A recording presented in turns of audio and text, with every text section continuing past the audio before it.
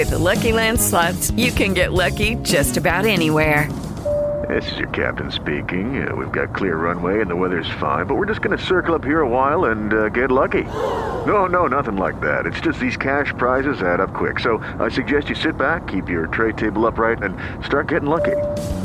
Play for free at LuckyLandSlots.com. Are you feeling lucky? No purchase necessary. Void where prohibited by law. 18 plus terms and conditions apply. See website for details.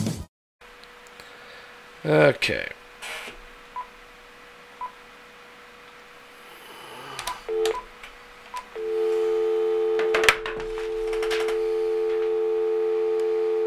Look at that. Get that day started this way.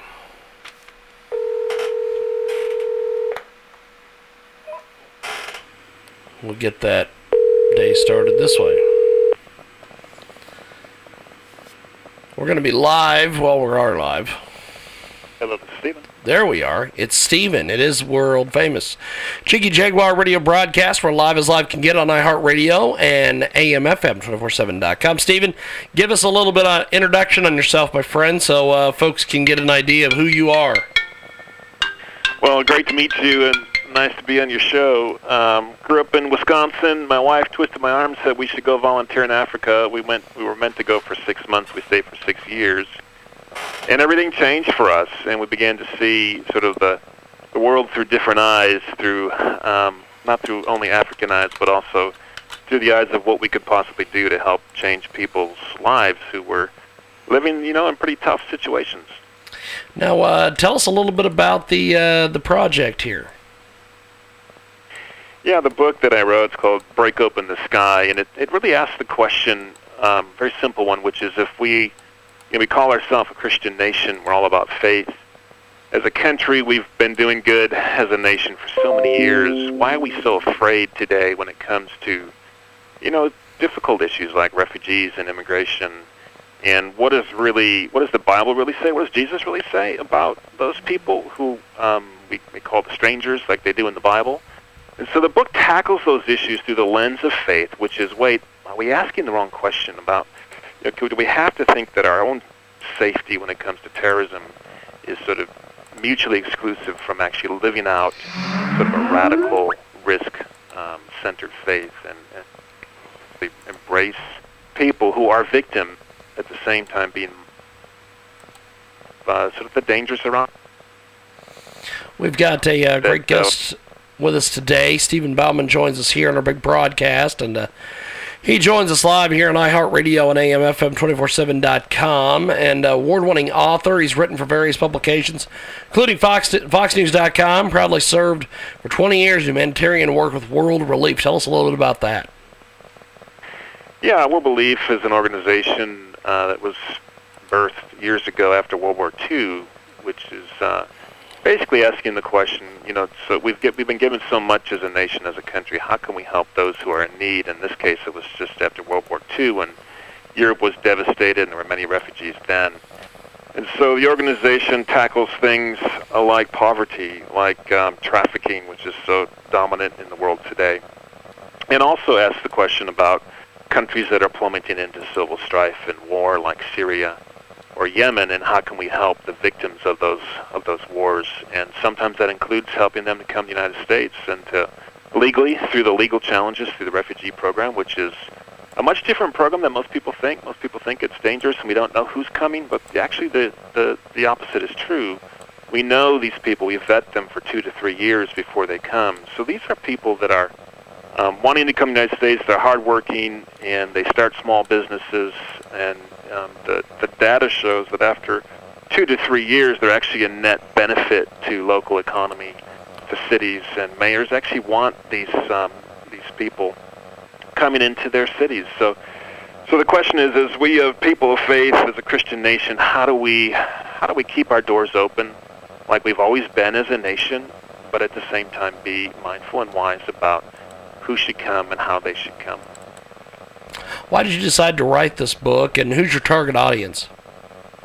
My target audience is people who call themselves Christians, who are trying to follow God, trying to wake up every day and say, how can I be a better person? And it challenges those of us who identify with faith. And I think in the last couple of years, with some of the things that have happened with regard to terrorism, have left us afraid. And yet, if you read the Bible, if you follow Jesus, it's a message that we shouldn't be afraid. That there's all sorts of reasons why we should take courage and be hopeful and step out, step across that threshold of fear, as it were, and embrace the stranger. And so it really questioned what is the essence of faith. I think it's sometimes tempting to label things as faith when in fact they're anything but, and it's sort of good old selfishness and pulling in ourselves. And I guess I believe that our country and the American church, as it will, in a broad sense, is really facing a crisis right now. And I think the question is, are we going to kind of pull into ourselves and just serve our own, or are we going to be and step out and become what we've always been, which is reaching out to those who are less fortunate? And if any one of us looks back at our ancestry, I mean, 99.9% of us, we either came because our grandparents or great-grandparents were refugees themselves. They were in a difficult situation. They left Europe or other parts of the world, or they were immigrants and they were looking for a better life. And so we've enjoyed and inherited and have the legacy of that better life here in the United States. And are we going to turn that away, turn people down from that better life because we're afraid? And I don't think we have to. I think there's all sorts of solutions that keep us to be the great country that we are. Now, this book's been getting a lot of rave reviews. Tell us a little about some of the different reviews you've gotten on the book so far. Yeah, people are celebrating it because I think people are looking for a different way forward. And there's several options out there. One is just to kind of plug your ears and say, I don't hear it, I don't see it, I'm just going to live my life. And some demographics in the United States are privileged to be able to do that. And then others are saying, no, this is absolutely wrong. We got to shut the borders. We got to pull in. We're not meant to be, sort of compassionate and kind to the Syrian mom or the kids that lost their dad in the war, and they're trying to find a way to survive. We shouldn't be dealing with that now. And so I'm taking an exception to those two pathways and say, well, there's a middle way forward, which is still be diligent, still be mindful, still be a strong nation, defend our country, but at the same time, can we be compassionate, and can we think about those people in the way that we've always thought as a country, and welcome them and love them, and be the country and the people of faith that we say we are. We've got a great guest with us today. He joins us live here on our big broadcast, coast to coast, border to border, iHeartRadio, TuneIn, iTunes, Radio Loyalty, and this book is incredibly well written. Tell me about the writing process for the book. Yeah, for me, my world for the last 20 years has been connecting people that we would consider at the bottom 1% and those at the top 1%, which is basically most of our nation, and how to connect those two people, what we can learn from one another. So I travel a lot, and I'm in the world of philanthropy now. I was in World Relief for many years. And so when I'm on planes and I'm in between different places, whether it's in Africa, Asia, Middle East, I collect those stories, those experiences, and I've taken those stories and woven them around. Some of the central sayings of Jesus, which are the Beatitudes, which is blessed are those who are poor in spirit, blessed are those who are merciful, blessed are those who hunger and thirst for righteousness or justice. Yes. And so the stories I weave around those central teachings of Jesus, and I've asked myself this really strong and important question, which is, hey, am I living these things out, or am I kidding myself, and am I trying to call myself a life of faith, or am I actually really applying them to the people that I see day in, day out, whether it's in the United States or whether it's when I'm traveling. So the writing process for me is capturing those stories for myself, for friends, people that are interested, that people that don't want to be afraid and want to actually live a life of faith and demonstrate that perhaps more than talk about it. And so that was the journey. The journey for me is a journey for a number of people in our friendship group, and a lot of people are asking about how we can join together and tell a different story, or live out a different story of faith in a day and age when people are afraid and people are wondering, well, gosh, if that's what faith looks like, if faith is judgmental or critical or not being helpful. And I'm not sure I want that version, and I'm suggesting that there's an entirely different version, the version that's written across the Bible and it's been there for centuries, and trying to cover that better version of faith. We've got the great guest with us today. Stephan Bauman joins us here in our broadcast. Tell us a little bit more about the book itself. Why, just a little bit more details. Yeah, the book is great. It's sort of structured in three sort of themes. The first one is just truth-telling. What is the truth? And I think so often when we watch a broadcast or read a newspaper, we're accepting the facts that are being presented in sort of two ways. One is the facts about our country and about our society, and one of the questions I raise is, well, what is the truth about the refugees, people who are trying to come into our country? What are the real facts there? But then the other truth-telling is, what did Jesus really say? And I was at a graduate school seminary out on the East Coast. I guess it was about 6 months, a year ago, and she came and pulled me aside after a short talk, and she said, I don't know, this is, I'm disillusioned because the community here where I'm living, they're wanting to turn away, refugees and immigrants, and it feels like it's filled with politics and maybe some xenophobia and otherwise. And she was really disillusioned by the community of faith saying one thing, but actually living out a different story. And so can we honestly, tackle that from a truth perspective? What is reality? What is really happening? What is faith meant to be? So that's the first section of the book, is just kind of getting to the brass tacks of what is true, what are the facts, and what does the Bible really say? And what does it really mean to live out faith? And once we get a hold of those principles, I think, and I believe it's a lot easier to actually demonstrate love and demonstrate justice. So the second part of the book is how to love differently and how to lead with love, and what we do, our actions, what we actually live out day to day before we start talking and saying. And I think it's hard to talk today if people are living out a different story. So the first chunk is truth, the second chunk is how to love differently. And then having figured out those two things, it's a lot easier to take a risk, right? And the risks don't have to be unrealistic or big leaps, but they can be measured risks, and actually you can do some very practical things that really do help people day in, day out, whether it's in our country here or living in places abroad. Stephan Bauman with us today. He's written for various publications, including FoxNews.com. Previously served for 20 years in humanitarian work with World Relief. In his new book, Break Open the Sky, he provides a unique perspective on how the rampant fear in our culture affects our faith. He challenges readers to a vibrant, authentic, risky faith. When our faith is passive, safe, void of risk, it loses its witness to a world that is increasingly jaded and skeptical. He's with us today here on our big broadcast. And this book is, like I mentioned, well reviewed. It's getting a lot of folks who are asking a lot of questions. What is basically the goals of the book?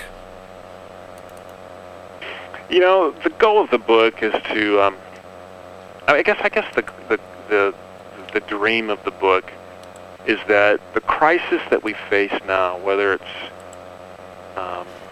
the crisis of terrorism or the threat of the Middle East or the massive movement of people, I guess the dream of the book is that we would not see that as something to be afraid of, but rather an opportunity to demonstrate and live out a set of values, American values that are saturated and steeped in the Bible. So that the dream would be that we would actually see it as an opportunity to live out our faith in a time of crisis, and it could actually have the potential to really change lives, change our own lives, change the lives of people around the world, and actually lift us as a country to be that sort of light on a shining hill that Ronald Reagan talked about. Reagan's a great example. He was very pro-refugee resettlement. In fact, we resettled 200,000 refugees in his day, and we're way down below half that number. And his vision was, look, if people have the heart and the will, his words, if people have the heart and the will to come here, we should find a way to get them here safely and carefully select them. So he envisioned a door to our city on a hill, but we should not turn them away.